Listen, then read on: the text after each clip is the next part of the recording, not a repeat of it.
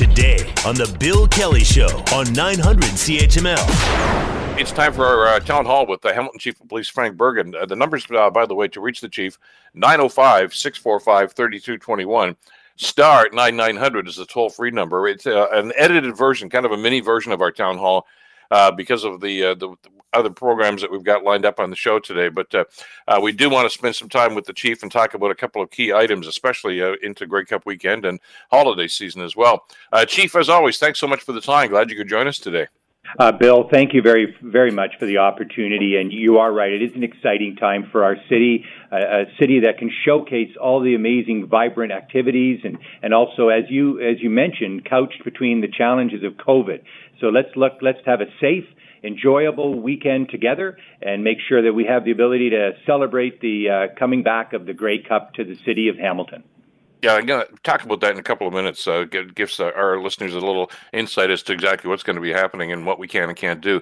As we know, the encampment issue and the conflict that happened in a particular incident a week or so ago is front of mind for an awful lot of people, Chief. Now, I know it's under investigation, and you can't talk about that during this period of time while it's being investigated. But we can talk in general terms. And there's a couple of things here that I wanted to ask you about because I'm getting a lot of emails when we mentioned that you were going to be on the program today. One is the policy itself. And as you mentioned in a previous segment with us here, the policy is made by city council. It's not made by the police about whether or not to move in and to assist in the removal of some of these encampments. To my knowledge, that policy is still in place, is it?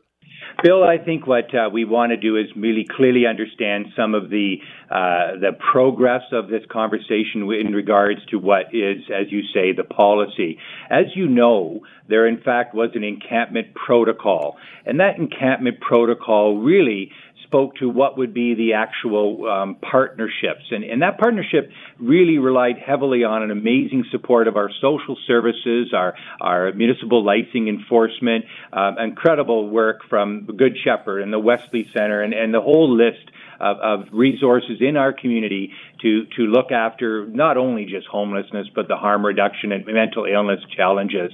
So that protocol, as you know, was put in place in the aftermath of what was Ferguson. And we remember Ferguson, don't we? We remember it quite vividly of what occurred.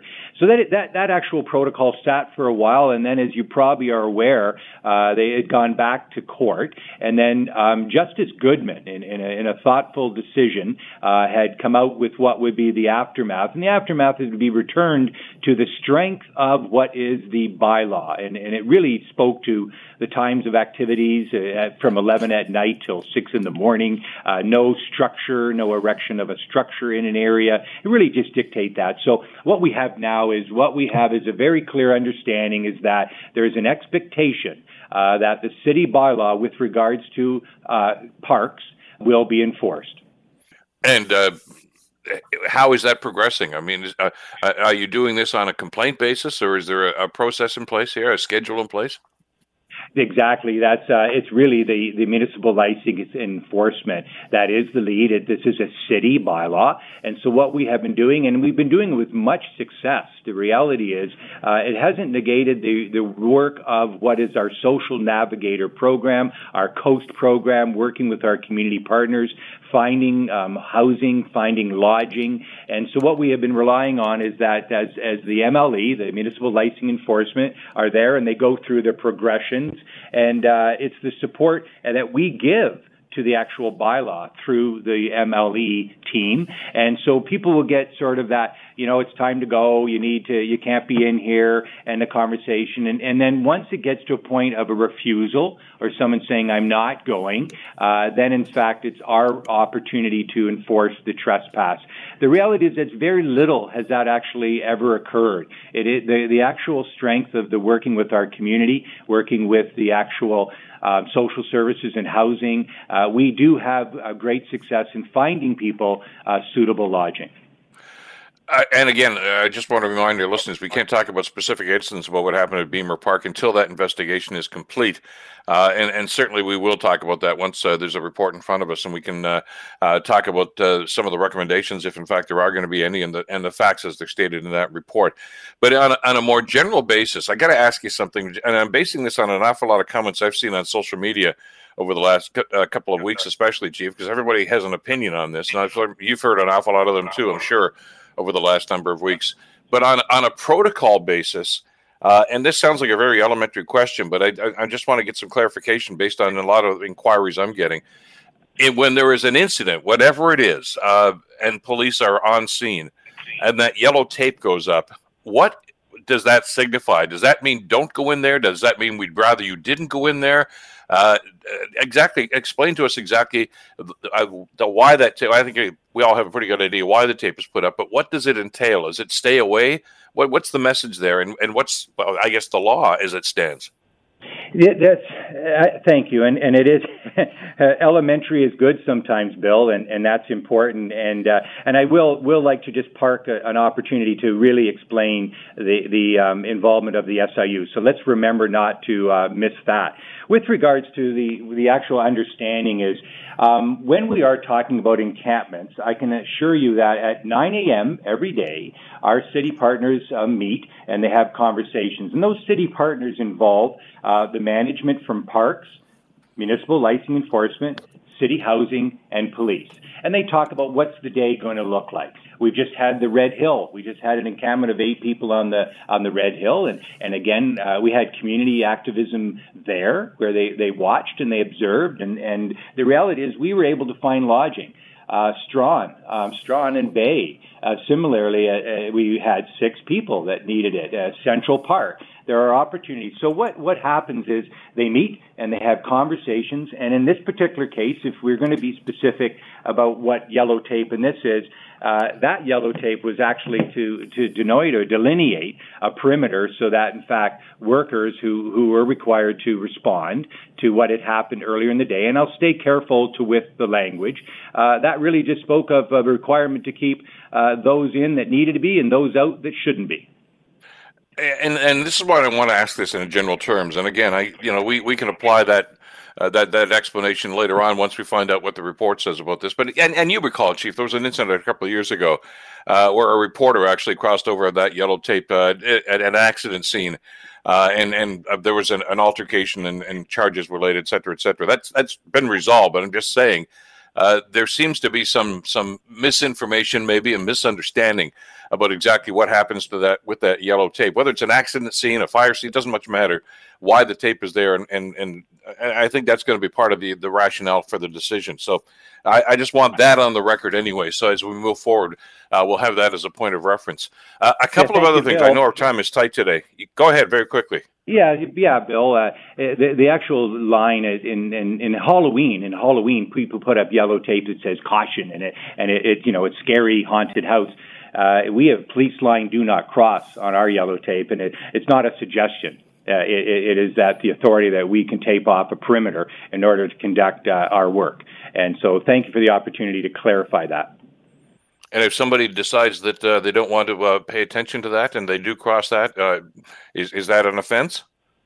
Well, let's say there's consequences for everybody's actions.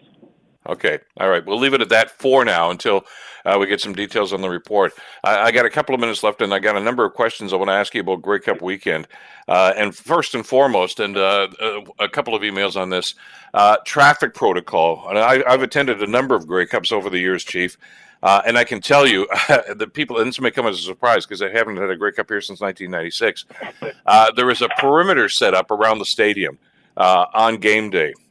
For instance, if you've gone to Ticad games over the years and you got a guy who lives a block away from the stadium and that's where you go to park and you pay him whatever it is you pay him, there's a pretty good chance you won't be allowed to do that because there is a perimeter set up around there and no vehicles, unless buses or special vehicles, are allowed through there. I'm assuming something of that nature is going to be imposed and going to be in place on Sunday. Is that true? Oh, it is, and what a good segue, really. When you just because I want to go past that doesn't mean you can. And in this particular case, absolutely, our city has been just a champion, working with all stakeholders. I can assure you that there have been weeks in advance, where there have been conversations. Absolutely, the full corridor will be shut down. That'll be starting on Saturday in the evening. We've had actually door-to-door conversations with the residents in the area and the commercial establishments in the area, talking about access, talking about egress, making sure that we have the ability to control and cordon off what will be a very large pedestrian access egress plan. So you are right. And the reality is, we also know in very large events, and it's very sad that we've also seen that we have to mitigate any potential also for a vehicle to enter where we are going to have pedestrian traffic. And that gets into super crawl and other major events. So yeah, that area is going to be locked down for better terms, but locked down for everybody's safety. It's not locked down in such a way that it's so oppressive to the actual people who live in the area, but you are right. They're not going to have that luxury of maybe $10 to park on somebody's lawn. The reality is there's going to be absolutely a move and a push to make sure that people can get there through public transit, as well as to making sure parking lots and other things through city transit, and just making sure that awareness is there. And that campaign has already started. Yeah, and it just caution our listeners, if you're going to the game, check into that and make arrangements. As you mentioned, there will be public transit. There are shuttle buses from all over the place, and they will be allowed into the area.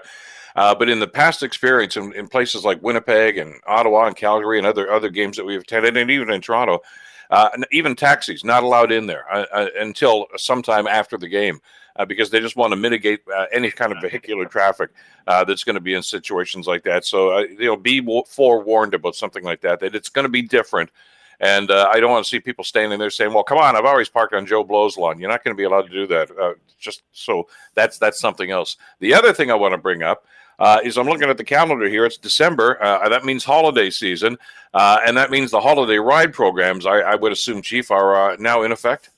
I actually had the opportunity to be there alongside Steve from the Bulldogs. What a great partnership. The Bulldogs have always taken a leadership role in making sure that they can participate, giving a voucher for someone to be able to attend a game. I also attended last week what was our official kickoff out on the streets. And attended all the stations and been able to interact with people. Yeah, it's a reminder, and it's a reminder that we all play a role and to arrive alive. We've heard about it. It's beyond just the MAD campaign and putting red ribbons on our antenna. It's really about just making sure that people have a designated driver. They have a plan. And if you're hosting a party as well, absolutely make sure that people have that. And we do, Bill, they're not getting the message. So I'm going to tell you, we've introduced an Operation Lookout program where anonymously people can let us know. And this year to date, we actually have, in the response of people just saying, hey, I just think I saw someone coming out and they don't look like very steady on their feet. We've made 150 arrests just based on the anonymous calls of people feeling comfortable that that's not right. You see something, you say something, you get involved in it, but really just have that conversation with your partner, with your friend, to make sure that you have alternate things. And we've also had 8 impaired drivers just in this last weekend. The other part of this, Bill, and people are shocked to learn it, when we put our ride programs up at 8 o'clock in the morning, and we quite often do that, we're getting impaired people as well on their way to work. So just make sure that everybody can look at alternative, because again, we don't need to read in the paper again the loss of life from a bad choice. Well, and if you're having a household party, if you're not going to the game and you're having a few folks over, just keep in mind that there's got to be an increased presence like that. And, we all want to be safe. Lots more that we need to talk about, but we'll have to save this for a future program because our time is tight. Chief, as always, thank you so much for this, and we'll probably see you at the football game on Sunday. I hope to see you there as well. And to everybody in our community, have a safe weekend and be nice and warm and cuddly when we get that Grey Cup. I hope so. Hamilton Chief of Police Frank Bergen, as always, Chief, thanks so much for this. The Bill Kelly Show, weekdays from 9 to noon on 900 CHML.